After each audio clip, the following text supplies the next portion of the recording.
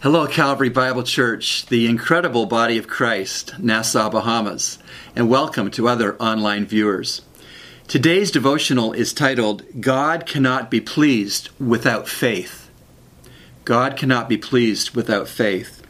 In Hebrews 11, verse 6, it states, And without faith it is impossible to please Him, for he who comes to God must believe that He is, and that He is a rewarder of those who seek Him.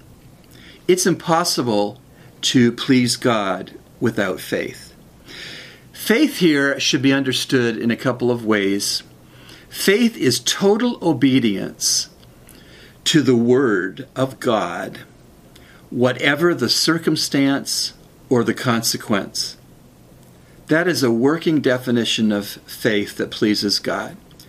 Total obedience to the Word of God despite whatever the consequence or the circumstance that would result.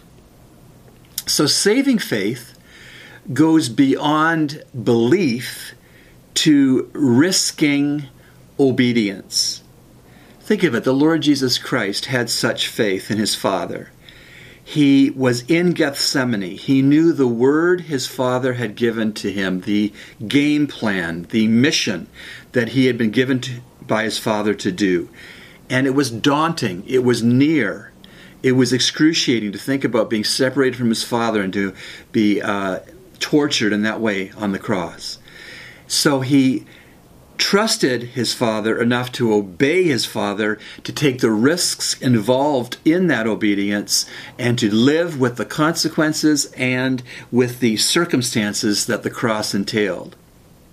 And so in Numbers, back in the book of Numbers 14, verse 1, you may recall that God miraculously had gotten the nation of Israel out of Egyptian slavery through the plagues and through the parting of the Red Sea.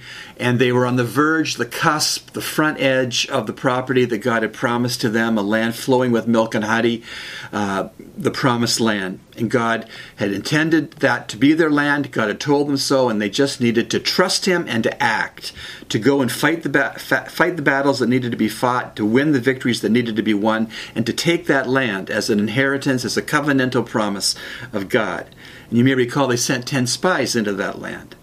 And they came back with the same report that it was a beautiful, bountiful, wonderful land, but then a diverging opinion. 8 of those spies said the people in the land are too strong, the cities are too well fortified, we can't take the land. Only 2 of the 10, Caleb and Joshua, were spies that said, yeah, the cities are fortified and the people are strong and they're huge, but with the Lord's help we can take the land. So it says in Numbers 14, verse 11, a summation kind of a verse, and the Lord said to Moses, how long will this people spurn me? How long will they not believe in me, despite all the signs which I have performed in their midst? God diagnosed the problem as being a problem of a lack of faith. And that lack of faith in Him, to believe in Him, to risk and to go into that land, to take that land at risk in obedience to God's word, looked like spurning God, not believing in Him, being unwilling to risk in obedience to His word, fearful of the consequences they might face, fearful of the circumstances they might find themselves in. God cannot be pleased without faith. He's declared to us in His word what He wants us to do, and He expects that we will trust Him and obey Him fully, and let the consequences of that obedience fall with Him. Let the circumstances of that obedience to fall with Him. And so I asked myself as I was preparing this devotional, are you living by faith?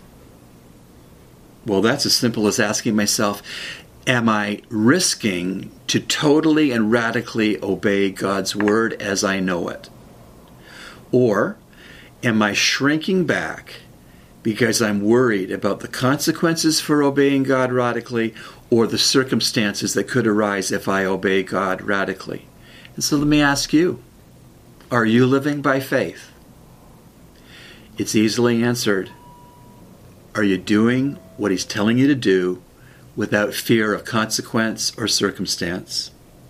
That's the only way to live the Christian life of victory, of abundance. Love to pray. Father, thank you that you have stated in your word what you have for us to do. We confess that sometimes we are fearful and partial in our obedience to the word. Forgive us for Jesus' sake. Help us, Lord, to not think of any consequence or any circumstance as being a reason to dilute our obedience or a reason to deny you our obedience. We want to live by faith. We pray in Jesus' name. Amen. Thank you for tuning in today. As always, I welcome your requests, prayer requests, your questions, or your comments. You can send them to me at my email, pastor.rob.elliott@gmail.com.